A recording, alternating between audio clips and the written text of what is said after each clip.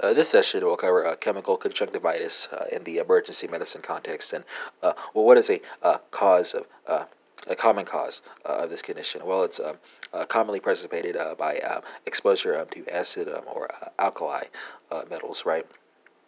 So you can diagnose chemical conjunctivitis with a pH test with litmus paper, right?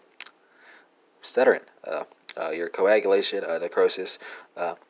Coagulation necrosis can also be associated with acid burns and liquidification necrosis. Liquefaction necrosis is seen in cases where there are alkali burns. Chemical conjunctivitis can be treated with copious irrigation with a Morgan lens until the pH is neutral. And here the practitioner also wants to provide tetanus prophylaxis, right? And that concludes this episode on chemical conjunctivitis in the emergency medicine context.